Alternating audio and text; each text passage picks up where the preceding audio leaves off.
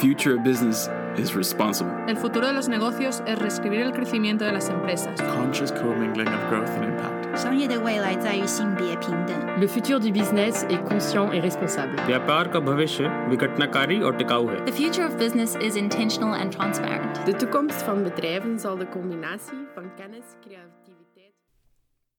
Hello, everybody, and welcome to the Future of Business podcast, where we take you on a little journey to explore different sectors and stories embedded in the Oxford MBA cohort. We want to meet some of the people and tell the stories and how they are working to shape the future of business. My name is Andreas, and I will be hosting our conversation today with Elsan Godlewski. Elsan and I are friends and classmates, and I'm just very excited to get the chance to kind of dive deeper into what Elsan is doing for business. The other day, somebody said, Elsan is one of these people in the MBA where I cannot believe I'm sitting next to. Oh my God. So, Elsan, thank you so much for taking the time. It is an honor to be here with you, Andreas. Thank you. Maybe say briefly who you are, where you're from. Yeah, sure. So Elsan, I'm from the United States. I come from a state called Wisconsin, which is north of Chicago. I did the MPP last year, the Masters of Public Policy, and I'm thrilled to be here at Said this year. And my experience spans nonprofit, local government, small business, community building, and most recently I worked for State Street, which is a large custody bank and asset manager. What's your favorite place in Oxford? Ooh, I think I'm just going to say the bike trails. I love getting out of the city, seeing a little bit of, the Oxfordshire area and enjoying the beauty that surrounds us. Amazing. Oxford is a wonderful and pretty city that really looks like out of a movie. It really is. It's crazy that we get to live here. But to be honest, I don't see that much of it. There's 200 libraries, and I can't get over the fact that all these libraries together don't hold anything that couldn't be displayed in a single iPad. And it's tragic. And also the MBA kind of sucks us up so deeply. It's true. And there's so many people to meet. There's 350 people from 70 different countries. It's really overwhelming. And it's wonderful, and it really is exciting. Yes. To be discussing with them their different fields and where this is heading. And we want to talk about the future of business in this podcast and really kind of try to focus on the future and what's ahead of us. And we try to get the chance to look at it from different perspectives. So, Elsan, for you, what do you think is the future of business? Responsible business generally. In my last role, I got to work on some ESG related things. ESG standing for environmental social governance. And for anyone who's in the impact finance lab, you'll have heard Ani Patton-Power describe that as kind of the gateway drug to true impact and impact investing. So I think in general, my hope and what I am kind of putting myself towards in terms of my own career and energies is seeing a more responsible form of business that cares for the planet, cares for stakeholders, cares for communities. Amazing. We will take the next couple of minutes to kind of dive deeper into how this is going to look like and also what the challenges associated with it are. I think what many people struggle with is the idea that business and people are going hand in hand, and I think many of us see it as an business against people. Yeah. I think obviously we are relying on businesses. Yeah. And we are struggling with businesses who are very upfront about using some of the words. I mean, we all know about the customer centricity of Amazon. Yeah. We all know about the free basics of Facebook, and at the same time, these are exactly the businesses that are criticized right now. Yes. for good reasons. There's good and bad sides, not a point of the discussion today. But some of the fundamentals, they seem so simple. We're clearly not reinventing the wheel here. Yeah. And yet, it seems to be somewhat really difficult. So how come we're not doing a better job? Yeah. And do you think we'll get there?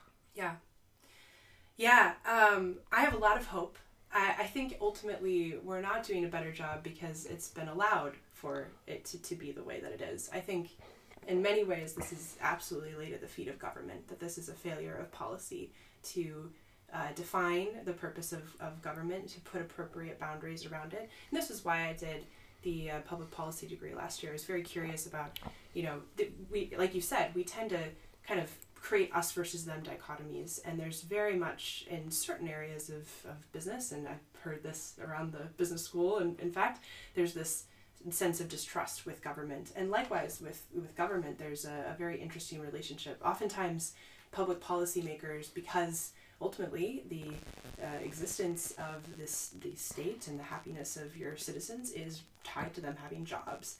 And for a lot of business regulation, I mean, here we're getting into corporate governance and taxation. Like, these are niche topics for most humans out there. They're not that interested in learning about it. So politicians have this struggle, which you can refer to as regulatory capture, of this is important, but there's not a lot of salience around it, meaning the public isn't necessarily terribly invested or interested in the past in what happens with regulation around business and what they do. And so it's easy for the experts to come in from the business and say, oh, well, we want it to be done this way. This is the best way for us. And if the government doesn't do enough due diligence, or doesn't, I would say, do its job and raise awareness amongst its populace of what's important for them to learn, you can wind up in a situation where the business just gets what it wants in terms of regulation. It doesn't even have to do necessarily with how much money they're spending on lobbying. There's a natural state capture that can occur without any lobbying money. Let me just try to kind of break this down and understand it better. So I think the first thing that kind of I hear from this is that the roots of what we are considering business, corporations, legal entities, business contracts, clearly in public policy. I mean, it is the governments, the states that we know today that set the rules in which business is happening. Exactly. Which kind of makes it easy to kind of blame public policy and Yeah. feel like it's all their fault. Yeah. They made it wrong, Yeah. even though right now they're not necessarily the active counterpart. And that's kind of the second thing of what you think is just said, is that it's the businesses driving forward the conversations, the technologies, and also more and more the public administration and the way regulatory bodies are interfering with this. And because they have the majority of talent at the end of the day, because they pay better and they're really, really good in hiring people. They're also probably bigger most often than like the business by and large employs a lot more people than there's just more people coming in. There's more people, yeah. But yes. So they get to move this forward and continue to play a more active role in shaping this and kind of pushing government back a little bit, unless governments find a way to kind of step in and create not just regularly simple rules, but kind of systems. Yeah, it's important to create coalitions between the general public and policymakers and business. So that's how you kind of move past this situation. I'm talking about these instances that the public doesn't care about. It's very easy for business to come in and say, well, this is the kind of regulation we want, and the government's like, okay, no one's putting up a fuss about this, so sure, we'll go forward with that. But if you can create salience amongst the general populace, which I would say has been happening rather than the standard model is we, the business, are here to make profit for our shareholders, and that is it. And that's been interpreted in more recent times in a very short term kind of way. So, and how do we get away from a shareholder-driven economy where there's a short term, and I think short term is less than 2 years here, so just to kind of get a scope. How do we get away from this to a more holistic business sense that is what we refer to as responsible business? How do we get there? Yeah. There's so many components, and that is really the question that I think a lot of people are asking. There are many people who are far more qualified than I am to answer it, but I think first of all is creating this awareness so that we're pushing our governments to investigate this. We're pushing businesses to investigate this. So raising the salience. Second thing is figuring out what it is that needs to be regulated. What do we want to tell the businesses? Like what? Thirdly, like is that an example? An example. Not to make this complicated. Yeah. So I think this is a lot about how marketplaces are created. Mm-hmm. So I think what I can think of is how app stores are being regulated right now. So how initially it was government setting up marketplaces for people to operate in, to buy and sell, and now suddenly, with technology at the end, there's a new marketplace owner in an app store, for example. Yeah. And now suddenly somebody else decided to get the rules. Yeah. And now it's just slowly government is kind of waking up and trying to regulate it. Right. By the way, they're not doing it, it's the companies themselves. Exactly. It's a whole different story. But so I think the second point, after we talked about awareness, the second point was kind of like to be more specific about where are the boundary lines. Yeah, where are the boundary lines, and also where are the levers we can pull to kind of make this work better. And what then else? There's how you measure it.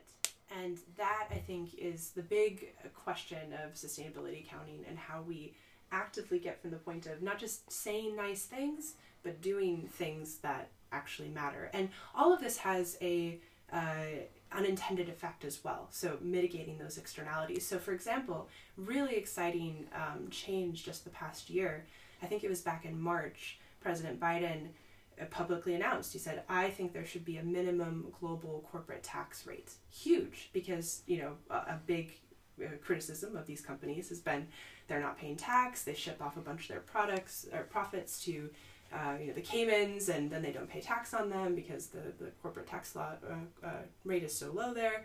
And it's not fair because all this money is being generated in these places, but we've studied this in class as well.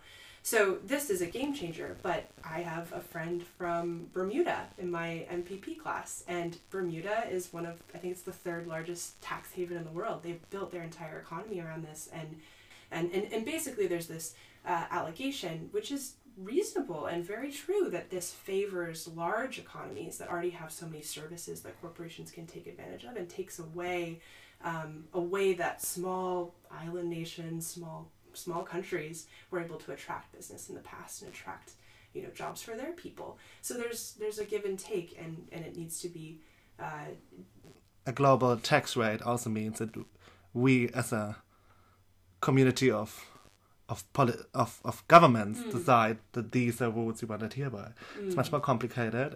It's much harder to get done and to execute, but there is a way to hold them to account.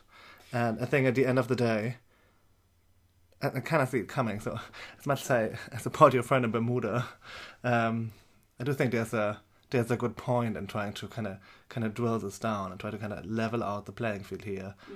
Of course, while trying to take into account the consequence it has for the other players. Which one could argue is what we didn't do with globalization, and how we got, swaths of people. Like, I'm from the Midwest, where a lot of people, their jobs were displaced by globalization. And the argument has been made, the U.S. is so much better off since then. And that's true, but all of the benefit has been going to the urban centers. So actually an idea that Sir Paul Collier, who's an economist here at Oxford, one of the things he puts out there, he said, the taxes that are taken in cities, they're actually taking economic rents, if you will, by taking people and resources and other things from rural areas. They should be made to give some taxes back to those rural areas, because they are utilizing their resources, but it's not good getting back to those communities. So it's an interesting proposition to consider. Clear. I think it kind of ties back to the third point you made. So we first talked about raising awareness. You talked about being more specific on which levers regulatory bodies can pull to form the rules. And the third one you mentioned briefly, we didn't talk about much yet, was metrics. Yeah. And I think this could be a great example for this. It's like we look at state revenues by taxation, and we see them going up, and we say, great. But we don't look at the other way, at other metrics. We don't look at poverty that spreads in specific reasons. We don't look at unemployment in rural areas. We don't look at effects on the environment. So can you maybe talk a little bit about the other metrics that can be used to get a more holistic view of responsible business? Yeah, sure.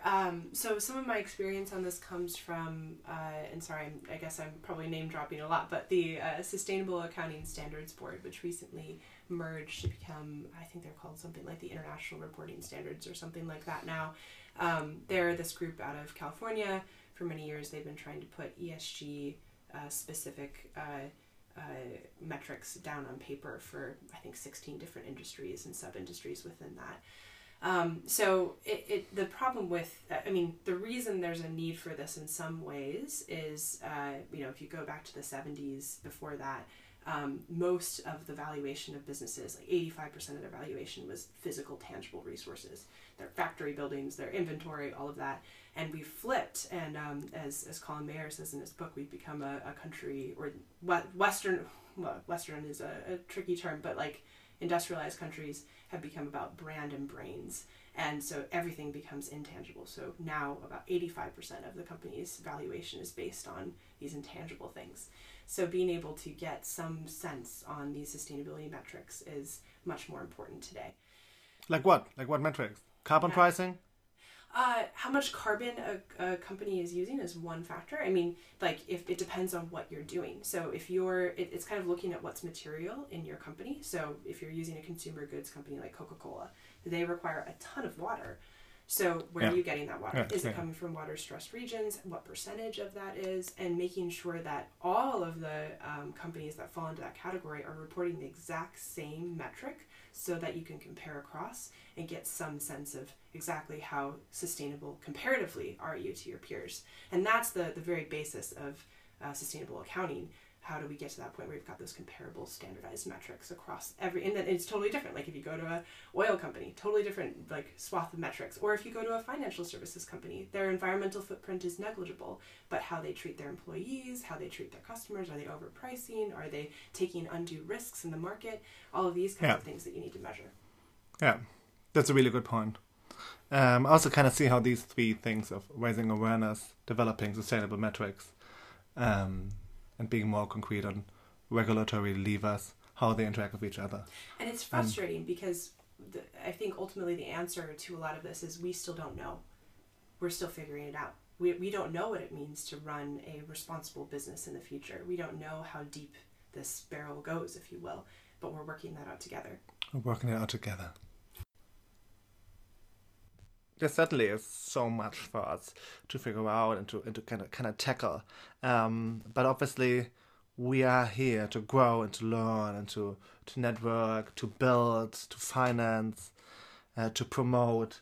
So I was kind of wondering, looking at these two of the global challenges, Alzan, how's the Oxford MBA helping you? Oh, yeah. Why did you come here, and how's this part of your quest to get it all right? I really fell in love with Saeed based on the emphasis and focus on these kinds of issues. I mean, Colin Mayer, kind of the father of like, what's the purpose of a corporation and how should we be thinking about this, and ran into his book and Sir Paul Collier's work before I applied, and I'm just so thankful and grateful to be here.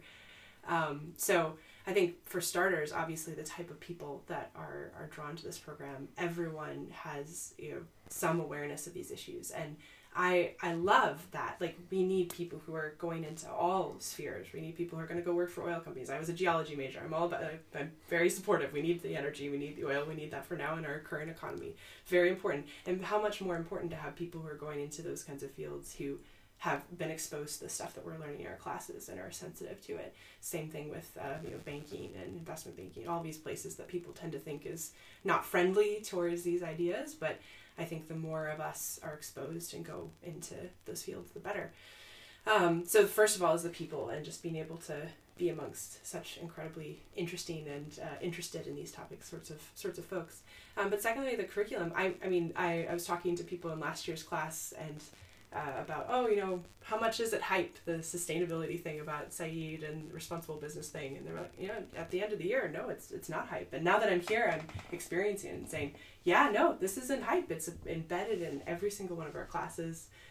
Really been impressed with the level of thoughts and pushing, and again, not necessarily always answers, but we are considering this, and that is the first step. I mean, it's kind of a meditation practice. The first step is awareness. The first step is, what's really going on here. And I'm so thankful that Saeed is putting a big stake in the ground for that awareness in the curriculum. Absolutely. You already kind of mentioned the breadth of people here, going from, I work in television, some people work in oil, tons of bankers. We're all going to step out of this. very quickly. Go back to our offices. Some work outside on our platforms, but most people are in office. Yeah. Really, really briefly, what can we do? Yeah, I think, first of all, let me put this out there. I was talking to a great mentor of mine that I met through the MPP, who's an executive in a bunch of different tech companies, but he came from, nothing. He didn't have any family wealth or anything like that, and I'm in a sort of similar position where I don't have a trust fund or anything to fall back on. I think many of us in the program are in that position.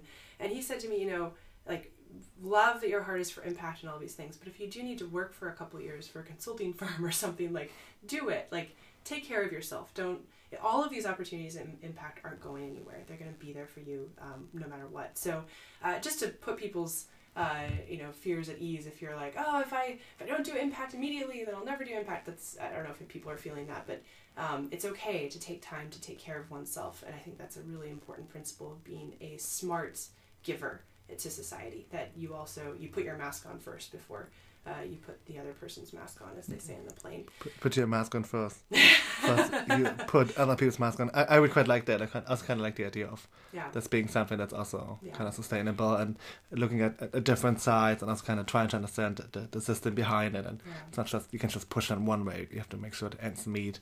I think that's all we have time for now. Is it? But the last thing I'll say is I think taking these things we're learning in class and applying them to the businesses that you're interested in applying for, and being really doing your research. Who's actually looking at their impact, not just saying they're looking at their impact. The project we just did was a really good practice for this. What are actually the metrics and things, and use that, because we're a talented group of people, and we also have power in choosing where we want to work. Yeah. Who's just putting out nice articles, or who's actually developing metrics and tracking them, reporting them to make changes, and how can we in our own decisions to where we join, where we put our talent and work in, try to promote the right employers that are pushing responsible business today. Things are a really good ending now. Thank you so much, Razan, for taking the time to chat with us today. Thanks for having me. We're at your home. Anytime. And to the rest of you, thank you so much for tuning in. Thank you for being part of this podcast, The Future of Business. Tune in again for the next episode. There's many more wonderful people we wanted to meet. And until then, take care.